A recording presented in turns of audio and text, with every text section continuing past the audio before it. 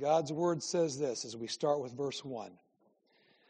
Now Elijah the Tishbite of Tishbe in Gilead said to Ahab, As the Lord, the God of Israel, lives, before whom I stand, there shall be neither dew nor rain these years, except by my word. And the word of the Lord came to him, Depart from here and turn eastward, and hide yourself by the brook Cherith, which is east of the Jordan. You shall drink from the brook, and I have commanded the ravens to feed you there. So he went and did according to the word of the Lord. He went and lived by the brook Cherith that is east of the Jordan.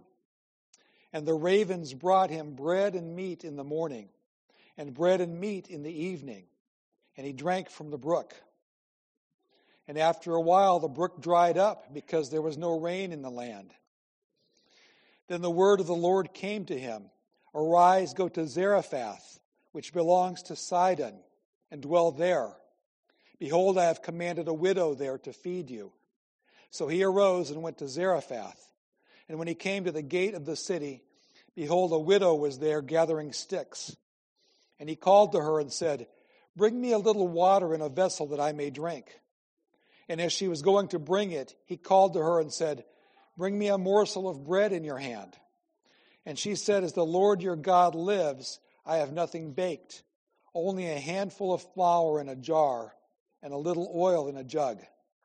And now I am gathering a couple of sticks, that I may go in and prepare it for myself and my son, that we may eat it and die. And Elijah said to her, Do not fear. Go and do as you have said. But first make me a little cake of it, and bring it to me, and afterward make something for yourself and for your son. For thus says the Lord, the God of Israel, The jar of flour shall not be spent, and the jug of oil shall not be empty, until the day that the Lord sends rain upon the earth. And she went and did as Elijah said, and she and her household ate for many days. The jar of flour was not spent, neither did the jug of oil become empty, according to the word of the Lord that he spoke by Elijah. Amen. Please be seated.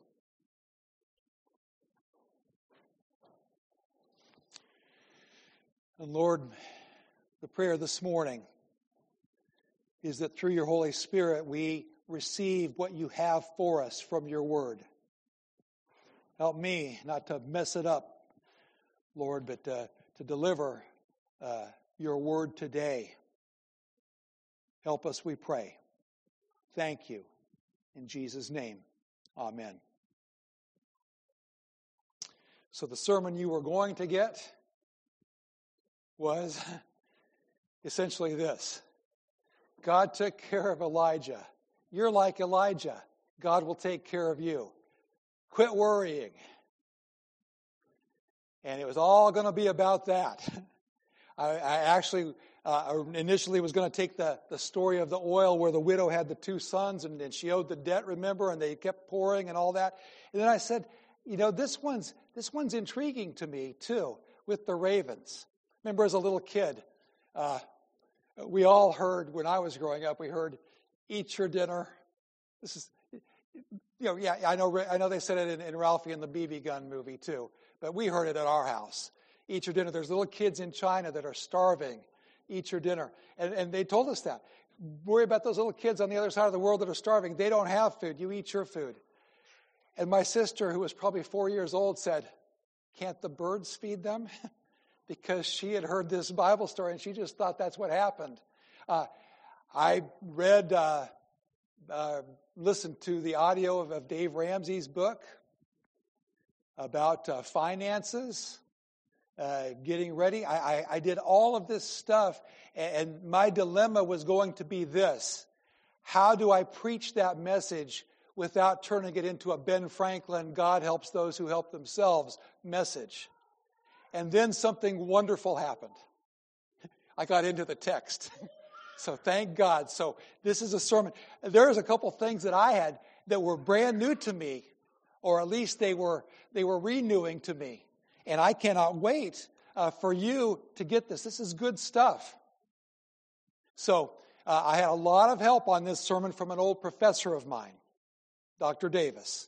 If you are reading through, and if you want to read through 1 Samuel, 2 Samuel, 1 Kings, I've got the perfect commentary that he wrote on this. And I said, wow, I've got Dr. Davis on Kings. I've never preached a sermon series through Kings. Dr. Davis was the guy who, when I was in seminary, I'd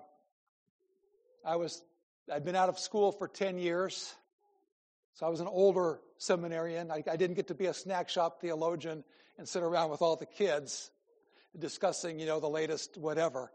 I had 2 little kids of my own to raise. I worked the midnight shift at UPS. I would get back in at about 2:30 in the morning after loading trucks for these guys. My stomach would be black from sweat. Remember, dude, you're getting a Dell. All those Dell computers were big in that time. And I'd go up to load those Dell computers, and my sweat would mingle with the dust of all the years of that building. And to come home, listening on the radio, because there was no thing, I would listen to the Cardinals game driving in, because I could get KMOX there in Jackson, Mississippi. It would skip through. But I would have to go in before the end of the game. So trying to find the score of the game, all keyed up, have to go home, get a shower, unwind, get 3 or 4 hours of sleep, then get up and head to class. And that was a hard thing to have that. And I would sit in the very front row with all the Chinese and Korean students. They sat up there because they were brilliant and they were studious and they were hardworking and they wanted to get everything. And they'd kick their little sandals off. And there I was. I sat up there only because I said, I know I'm going to sleep in this class. And the only way I can avoid any kind of shame, the only way I will not fall asleep is I wouldn't dare to sit right underneath the professor and sleep in class. And you know what I did? Invariably, I slept in class. And I went to Dr. Davis and I said, I am so sorry that I keep doing this. And I gave him a little bit of my story. And he said, listen, you guys are my heroes. He said, I don't know how you do that. You come up here with families and you work. He said, it's okay. And I had a lot of help. The Koreans would bring me kimchi because they knew I had a Korean sister and I liked kimchi.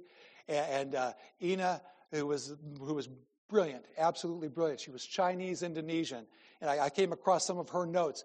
She would let me have copies of her notes that she took. And I got in study groups with those guys. They had all the latest technology. They had the laser printers. And they joked with me. My nickname was Dot Matrix. But they helped me and worked through. And Dr. Davis was kind and wonderful and gracious. And he taught me 25 years ago. And he taught me a lot this week just from the interaction. So credit where credit is due. I'm glad I looked at him early on because we get a better, more biblical, truer sermon than we would have gotten. So thank God for Dr. Davis, wherever you are. It's part of a sermon series called God is Still on the Throne. And this sermon is the first of 3, a little subset of how God provides for us and for his people physically, as far as their provisions and their food, how God provides for our needs with the physical health, and then with the spiritual, emotional health. And so, without any more introduction, let's get the setting and 4 things about God this morning from this text that will help us in our walk with God. Here are the 4 things if you're going to take notes. God's word can be absent. Secondly, we will see that God's ways can seem strange. Third point, God's goodness is wide. And finally, God's demand can be challenging. That's where we're headed. Now, the circumstances are this, and you have to understand, God's people, God's church, sometimes when I'll read a text, and I'll read a confession of sins, and we sing and say God takes care of his Israel. And Israel is the parallel to the church. The Old Testament church was God's nation of Israel.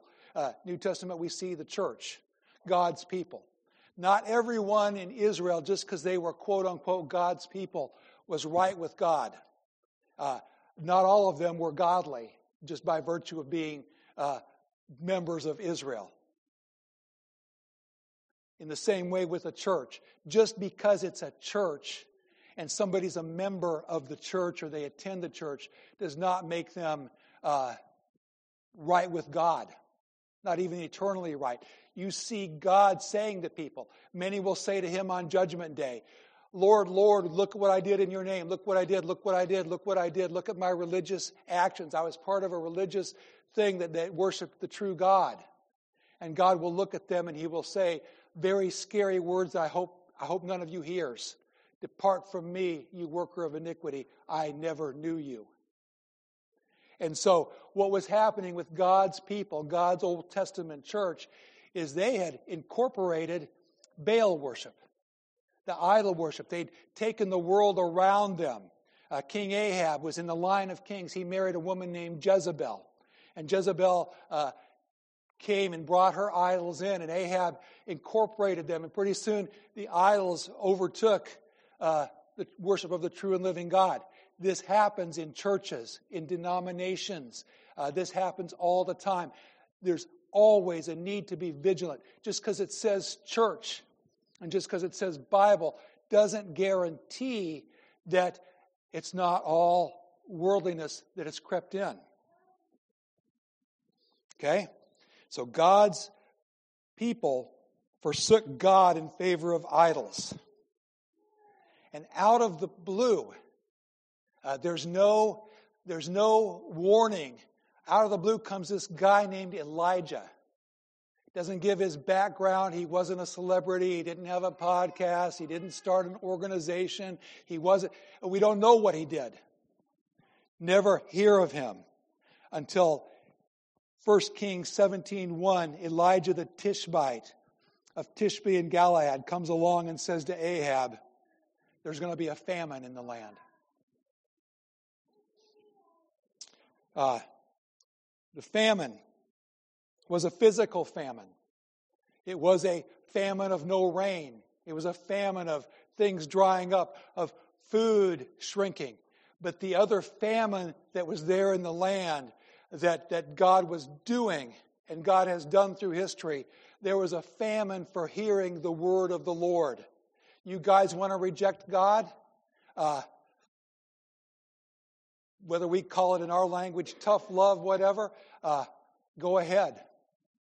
Maybe your parents told you, you're the kid who has to learn the hard way.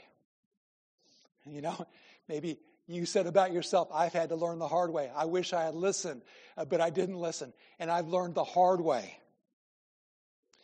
This is not uncommon. This isn't the only place where this happens. Or I wouldn't have as much confidence to say it. But listen, here's a famous one. Amos 8:11. The prophet Amos said, Behold, the days are coming, declares the Lord God, when I will send a famine on the land, not a famine of bread, nor a thirst for water, but of hearing the words of the Lord. What was happening in Israel was wicked. This was the God who saved them. This was the God who gave them the word. This was the God who set worship up to point toward that coming Messiah. Everything was there for them to see Jesus. And they basically said, this isn't enough. We need Baal, the fertility god. We need a little bit of the world mixed and mingled in, and pretty soon that took over. It's what's happening, I believe, in so many churches and denominations that give lip service to the Bible, but are almost bored with the good news of the gospel. And boy, though, everybody is doing this. This is the age that's coming. We got to do this too. There's many ways that shows itself. One way, I think, would be just the Christian celebrityism. I was reading a book with a couple of other little obscure, no-name pastors, and we said, well, that's us. We're nobodies. And they're talking about how this one initiative that was so biblical and godly did not get approved by the broader evangelical, the good guys, quote unquote. And they said, well, the reason is you didn't ask us to be co-signers of this declaration. And if you'd have asked us, we could have helped promote it. And then maybe it would have taken off. And you go, that's so worldly. That's so godless. You got to have a celebrity to make it true. You've got to have a soundbite from this person. And what happens so many times, those people, you look at them and you go, they're so great. And then they fall and you're more devastated than if you'd never even looked at them and worshiped them. But that's just one way. It's coming. Now, Baal was the god of fertility. And so there were a lot of bad anti-biblical things, anti-God things happening sexually around the worship. But part of Baal worship was that Baal provided the rain.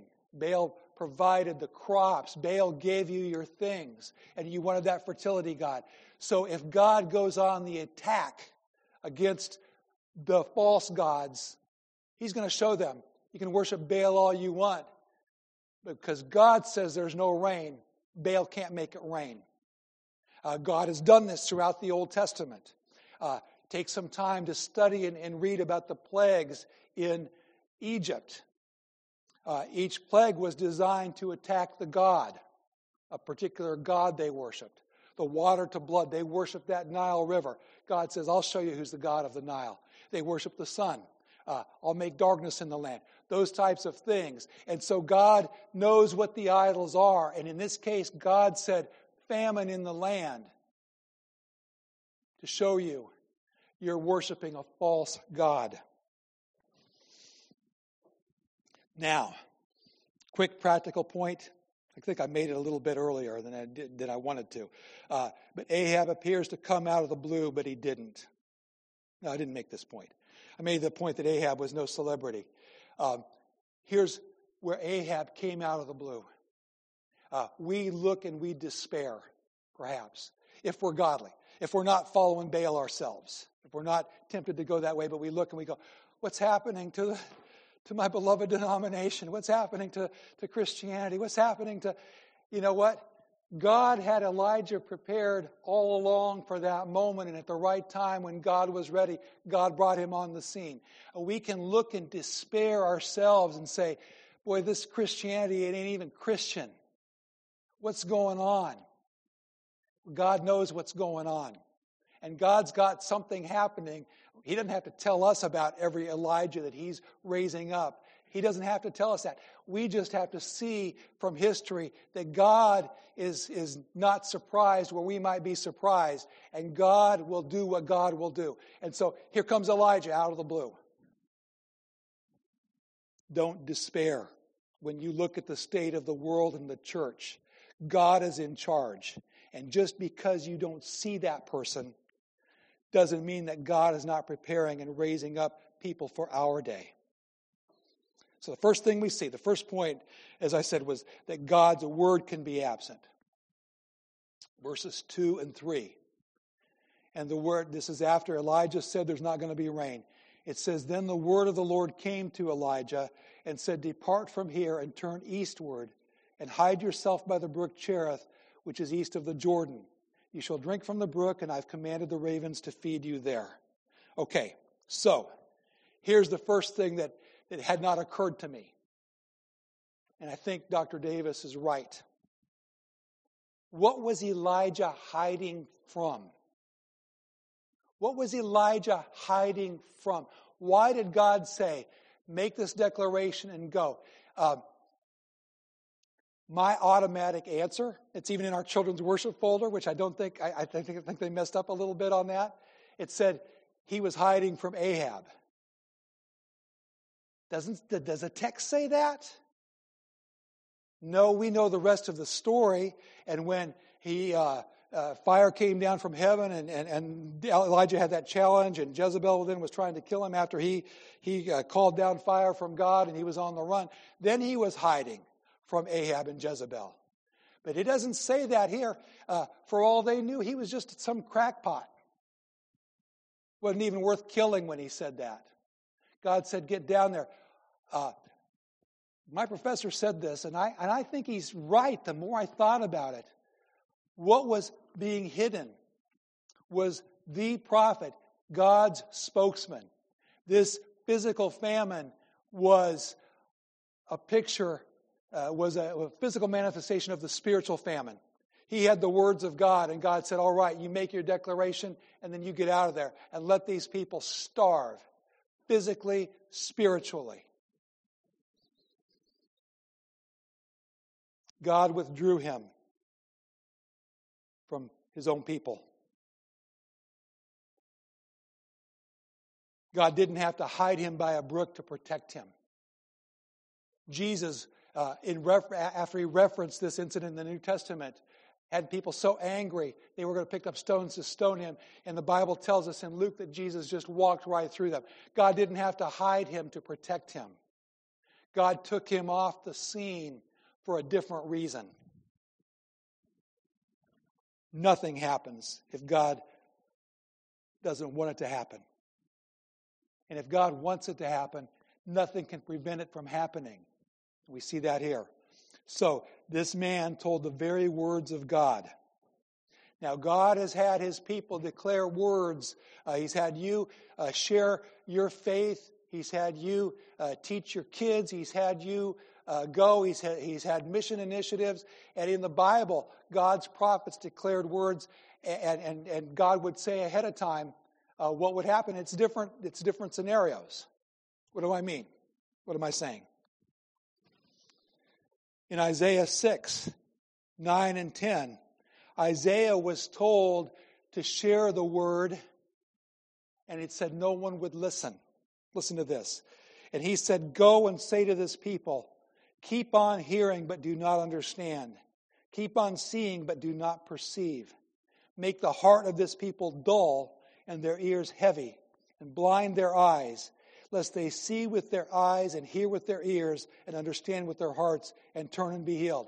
That's a case where God's word was heard and God said, they're not going to hear, tell them anyway. You might be thinking now of Jesus talking in parables. And they asked him why he spoke in parables. And he said, because the people I want to hear are going to hear, people I don't want to hear are not going to hear. That's one case.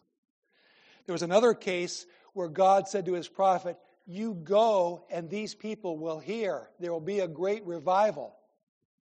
Jonah was one who was sent to Nineveh. And the reason that racist Jonah did not want to go is because the Ninevans were so terrible. He did not want them. He knew what God would do. God would save them. God said, you tell them and there'll be a revival. When God finally had the fish swallow him and spit him out and got him right, exactly what God said would happen and what Jonah feared would happen, happened. In this case, God said, you say the word, and then that word's not, that's it. You declare the famine, and then the word is hidden for a while. God can do what God can do for God's reasons. And in this case, he was not allowed to throw his pearls before swine. God said, get down by the brook, drink water out of there, probably a nice clear stream. Boy, what did the ravens bring? That's interesting. What kind of food?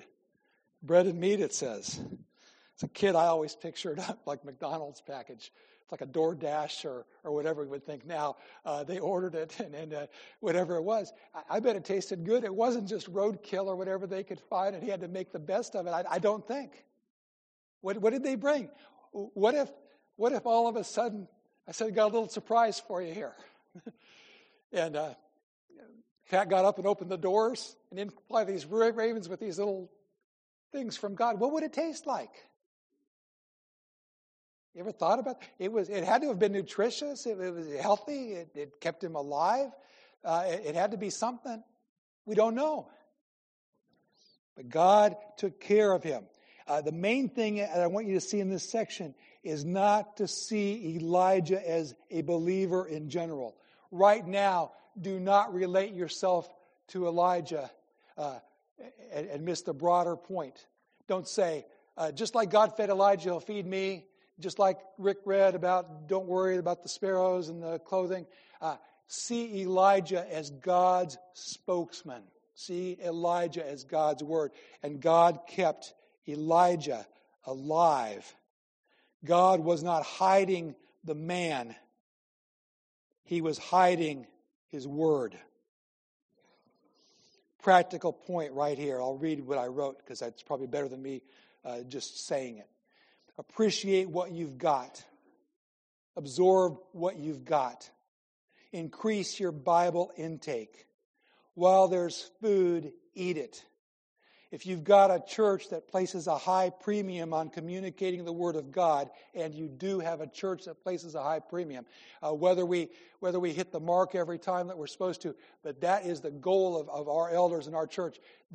We want to be biblical. God, show us, and if we're wrong, show us. We want to preach the gospel. We want to do it. If you've got a church like that, and you do, then take advantage of it. There may come a time when you'd love to go to the pantry that's overflowing now and eat. There may come a time when the Word of God is scarce and you'll wish you could have a Sunday morning in church, hearing and seeing and partaking. Don't take what you've got for granted. Didn't the psalmist say, "Thy word have I hid in my heart that I might not sin against God"? There are people dying to hear the Word. They are dying to remember it, to be encouraged in a congregation, to even read it. Hey, there are equal opportunity persecutors over there in the People's Republic. Hey, Apple, don't put the Koran on the phone and don't put the Bible on the phone. We don't want anybody able to access the Bible. You know what Apple said? Sure, we'll take the Bible off. We'll keep the Bible from getting into the people. There are active governments that want to oppress and keep the Bible out of people's hands. That may happen to you. Store it up. Get some freeze-dried something or other and get ready.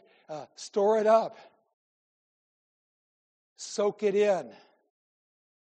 You may not always be able to eat. In addition to the reminder that God's Word can be absent, this passage also tells us that God's ways can seem strange. God's ways can seem strange. Who would think the ravens bringing the food? Who would think the widow with her little jar of oil and her little thing of flour that never, ever ran out? I've had people that have said, we've been so poor, we've wanted to honor God so much, and they've referenced and they've said it's sort of like our gas tank in our car. Somehow God miraculously kept enough gas in that car for us to run our errands as we've been poor. Can God do that with oil and wheat? That's bizarre. It's a fairy tale. That never happens. That's anti-science. The science says you can't keep pouring oil and keep having oil. Well, you know what? God created the science, and God can do what God wants to do. And God said, you widow woman with your son, as long as there's a famine, you'll just keep pouring oil, and it'll be there. Say, I'm not going to believe that. Well, that's your business to not believe it if you don't want to. But here's the thing. If you are a Christian, you can't not believe the greater miracle. That God created the earth. God saw the sinfulness of the earth, and he loved, he had a love for his people, and he came and he wrote himself into the script, and he became perfectly God, perfectly man. He was tempted like we are, yet without sin. He died on the cross as the perfect substitute, and it was finished, and he saved you. If you believe that he rose from the grave, I think it would be easy. If you believe that, hey, I can believe a little oil. God can keep making oil come. If God can do all that, and I believe all that. It's like if you put a baseball player in front of me, and you said, do you believe this guy can hit 1,000 home runs in his career? And if I really believed it, for whatever reason, I believed it. And I said, yes, he can hit 1,000 home runs in his career. Do you believe that he can hit a home run out of Wrigley Field on a windy day? No, I'm not going to believe that. Well, wait a minute. If I think he's going to hit 1,000 home runs in his career, he's going to put one out of Wrigley Field. That's a lesser thing to believe. I believe all these things because he told us in his word. You can believe them and not be dumb and anti-science and all that stuff. You want to mock the gospel and that plan, then mock the rest of it. That's fine. That's your business. And you better hope you're right. But if you believe in the gospel message, then it's easy to believe God sent ravens to feed. It's easy to believe that. God's ways, though, can seem strange. God can preserve his people in unexpected ways. God is not limited. God is not limited. Here's the harder thing for me in the text. This is a bigger question. It's harder for me to wrap my brain around. Is why Elijah and the widow's son, and not other people too. That's my hard part. Why, if God could do this, why not all the people? Why a famine to begin with? And I look and see the hard times that people go through. And that is my question. Okay, so one answer to that question, just briefly, is this. We don't know about everyone else. How did God preserve other people? We don't know. The Bible doesn't tell us. The Bible tells us about Elijah and the widow and the widow's son in this case. We don't know. Maybe other people gathered sticks. Maybe other people had these things. We find out later on in this story that God said there were, 700 people who never bowed their knee to Baal. God kept them alive somehow. So we don't know. Another answer regarding the ones who starved. Well, once again, I just said the same thing. Point two, we don't know. I included the food for thought in our worship folder. What a story. I just took one that was readable from the Dust Bowl days. This is our country, not long ago. And I'm like, that man there crying behind his shed, he's a better man than me. He's a hard worker. He's all that. His daughter crying because of no shoes. And here, we've got a gazillion shoes in all of our closets. We trip over shoes. And you go, man, why? You read stories about Stalingrad where they're eating glue off wallpaper. They're boiling their shoestrings and eating that. Gets around to the dead flesh because they're dying and starving. And you go, why does things like that happen in history? The rats came out to bring food. They'd eat the rats, and they did. I don't know. It's in the mind of God. I don't know. I'm not God. I can't tell you why people suffer. There's people that have given good, solid books and explanations, and this is another study for another time. But understand, what we're dealing with here is God taking care of his people at that time. The best answer to me, that's comforting to me, and listen to this. Track with me on this. The best answer that comforts me is that God keeps his people alive to do his work as long as he has earthly work for them to do. Then he takes his people to heaven, where they will never lack for anything when their earthly work is done. God provides. As long as he's got a reason for you can't outlive, you can't worry and add one day to your life anyway. As long as God's got work for you to do here on earth, and you're his daughter, you're his son, he's going to provide for you. He's going to go, man, why did she get inoperable brain cancer? I had great plans for her. Now I got to readjust.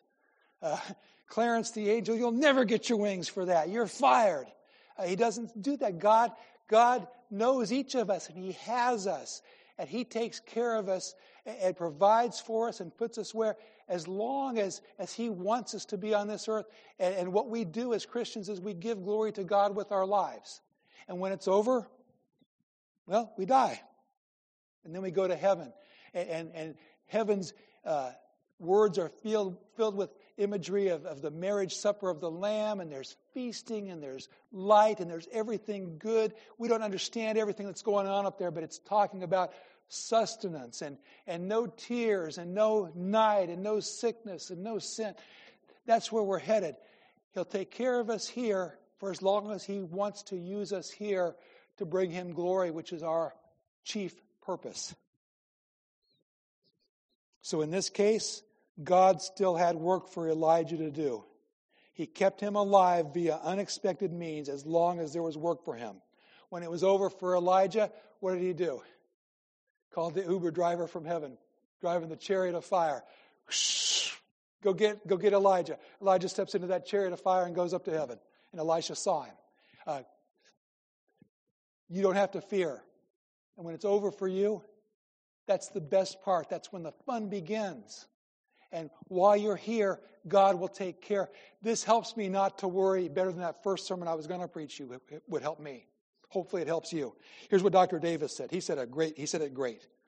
He said, when our task in this life is completed, the Lord takes us away by His chosen means, by sickness or accident or pestilence or starvation. How death comes does not matter to those who recognize death as the Lord's way, for they listen to their Savior when He tells them not to worry about food or drink. While my calling is incomplete, I will be preserved. Some may wish for more, but if you think about it, it's not bad, right? That's kind of a nice, pleasant thought. God's got it. God's got my life. God's got my death. God's even got the means of death. Don't have to panic. I don't have to be. I don't have to be coward 19. God's got me. God's in charge. Third, God's goodness is wide. God's goodness is wide. Where the widow lived is important in this text. This is where Bible geography is important. Jesus reminded us about it in Luke. The address of her. She was in Zarephath, which belongs to Sidon. She was not an Israelite. She was outside of the church. This widow was outside of the church. Her address, as somebody said, she lived in Baalsville in Gentile land. She would have been a Baal worshiper. God saved her. God took him to her. God preserved her life in that famine. Jesus referred to this in Luke 4, 24 and 25. Jesus said, "Truly, I say to you, no prophet is acceptable in his hometown. But in truth, I tell you, there were many widows in Israel in the days of Elijah, when the heavens were shut up 3 years and 6 months, and a great famine came over all the land. And Elijah was sent to none of them, but only to Zarephath in the land of Sidon, to a woman who was a widow." And boy, that made those church people mad.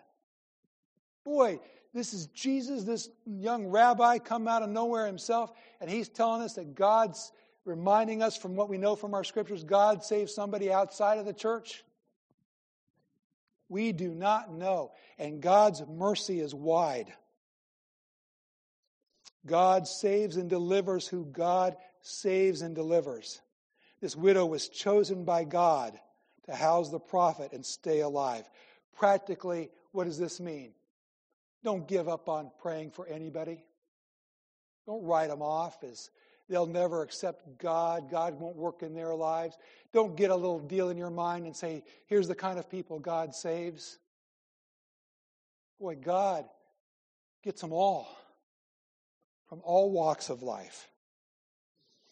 God knows your address as well as the address of some obscure no-name outcast on the other side of the world.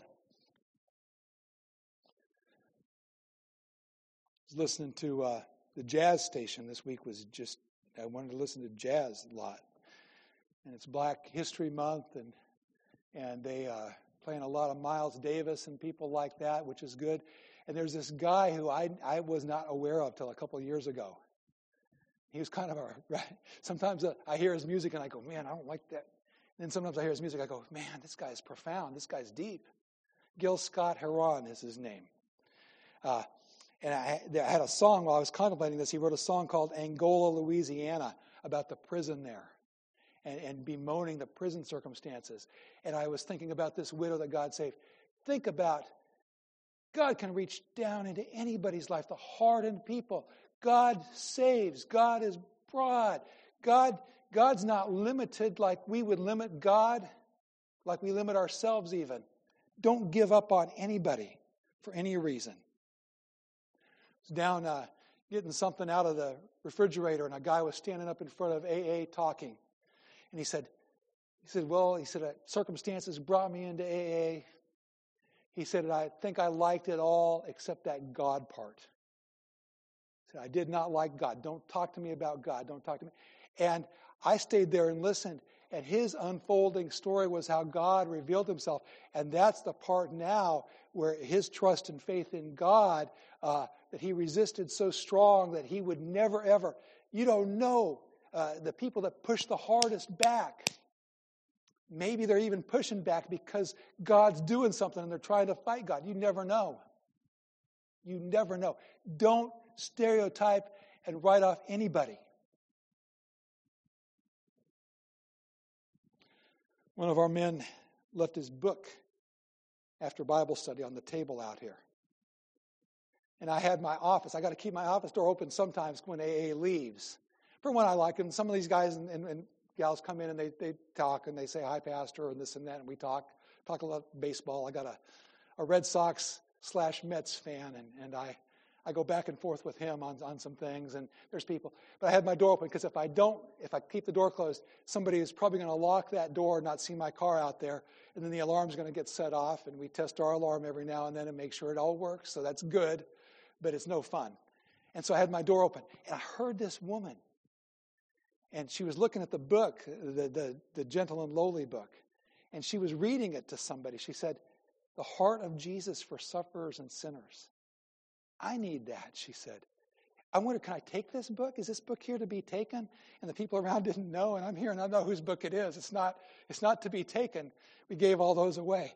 So I remember running out there and I said, hey, that one's not, that belongs to somebody. I was leaving it here in case he came back. But here, take this one. I gave her a hardcover book because we'd finished our study. You know what? I have no idea. Did she grow up in church? She liked the idea of Jesus having a heart for sufferers and sinners. She identified with herself as a sufferer and sinner. She was obviously in some trouble. She was a young girl. She was obviously, something had made her have to come to these meetings or prompted something. You know what? God can't save her, can he? No. God delights. We don't know. So we just pray. We just look and we just see. But understand from this passage, one of the lessons is, here's a widow, grew up in Baal worship, and God preserved her life. God had his prophet. The word was hidden from everybody else, but not from her. Every day she heard and she saw God's deliverance. And we can only assume from the text that in addition to the physical saving, there was a spiritual saving going on. I would bet that with everything I own. Listen to this. God reached you when you were his enemy. Romans 5:8. But God shows his love for us in that while we were still sinners, Christ died for us. Understand, God's goodness is wide. Finally, God's demand can be challenging. He went to her. She's gathering sticks. She's going to have one last meal with her son. And they're going to sit and look at each other till they die. Nothing left. Elijah goes, give me some water. She's going to get him the water. God says, make me a cake. Whoa. 3 little sections here. Assurance and demand. He starts out the same way God did when he appeared to Mary, or when his angel appeared to Mary, when the angel appeared to Joseph, when the angels appeared in the sky. Don't be afraid. That's his first thing. Don't be afraid. There's assurance and there's demand. God does make a challenging demand of us. Follow me. You have the assurance and demand in verse 13. You have the explanation and the promise in verse 14. He encourages her. He promises what God's going to do. This is similar to me, at least at the time I was writing these notes, similar to me when God said to me, or when God showed us where Paul said, I die daily. And part of the Christian life is the re-upping and the following God.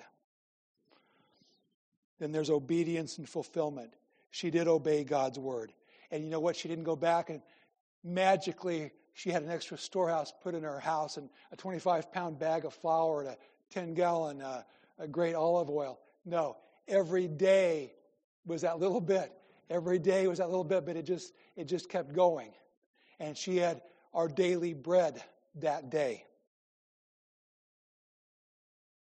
Spiritually, God gives us our spiritual provision as we need it. Wrap up the body of the sermon before we get to the application. Dr. Davis again. Most of us believers, start over, listen to this. Most of us believers can never get more sophisticated than this Phoenician widow.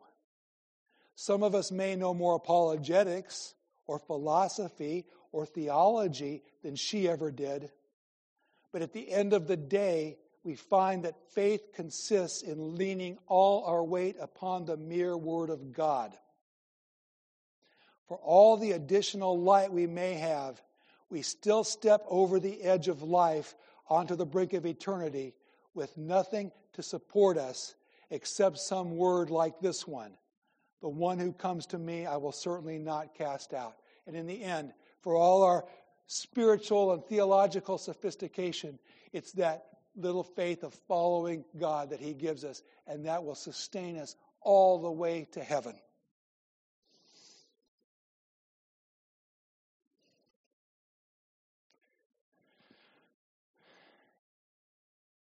Physical famine is serious, but a famine for the Word of God in your life is ultimately worse.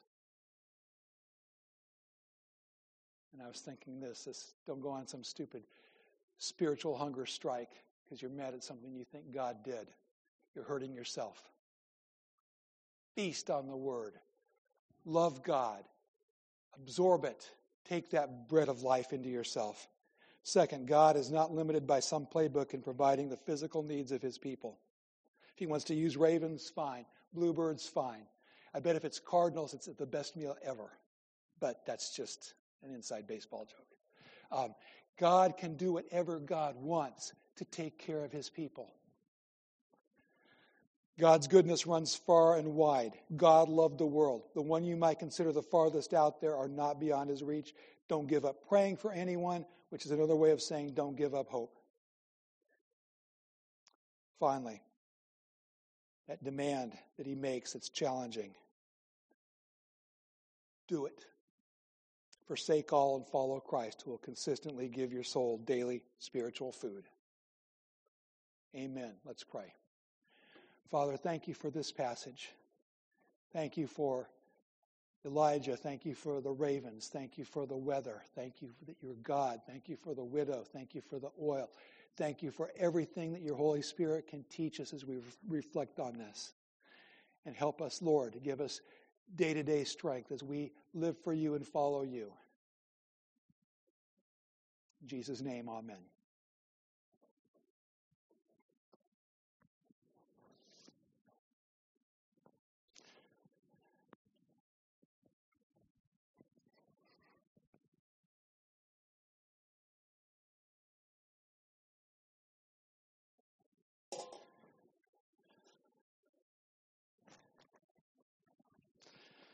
For I received from the Lord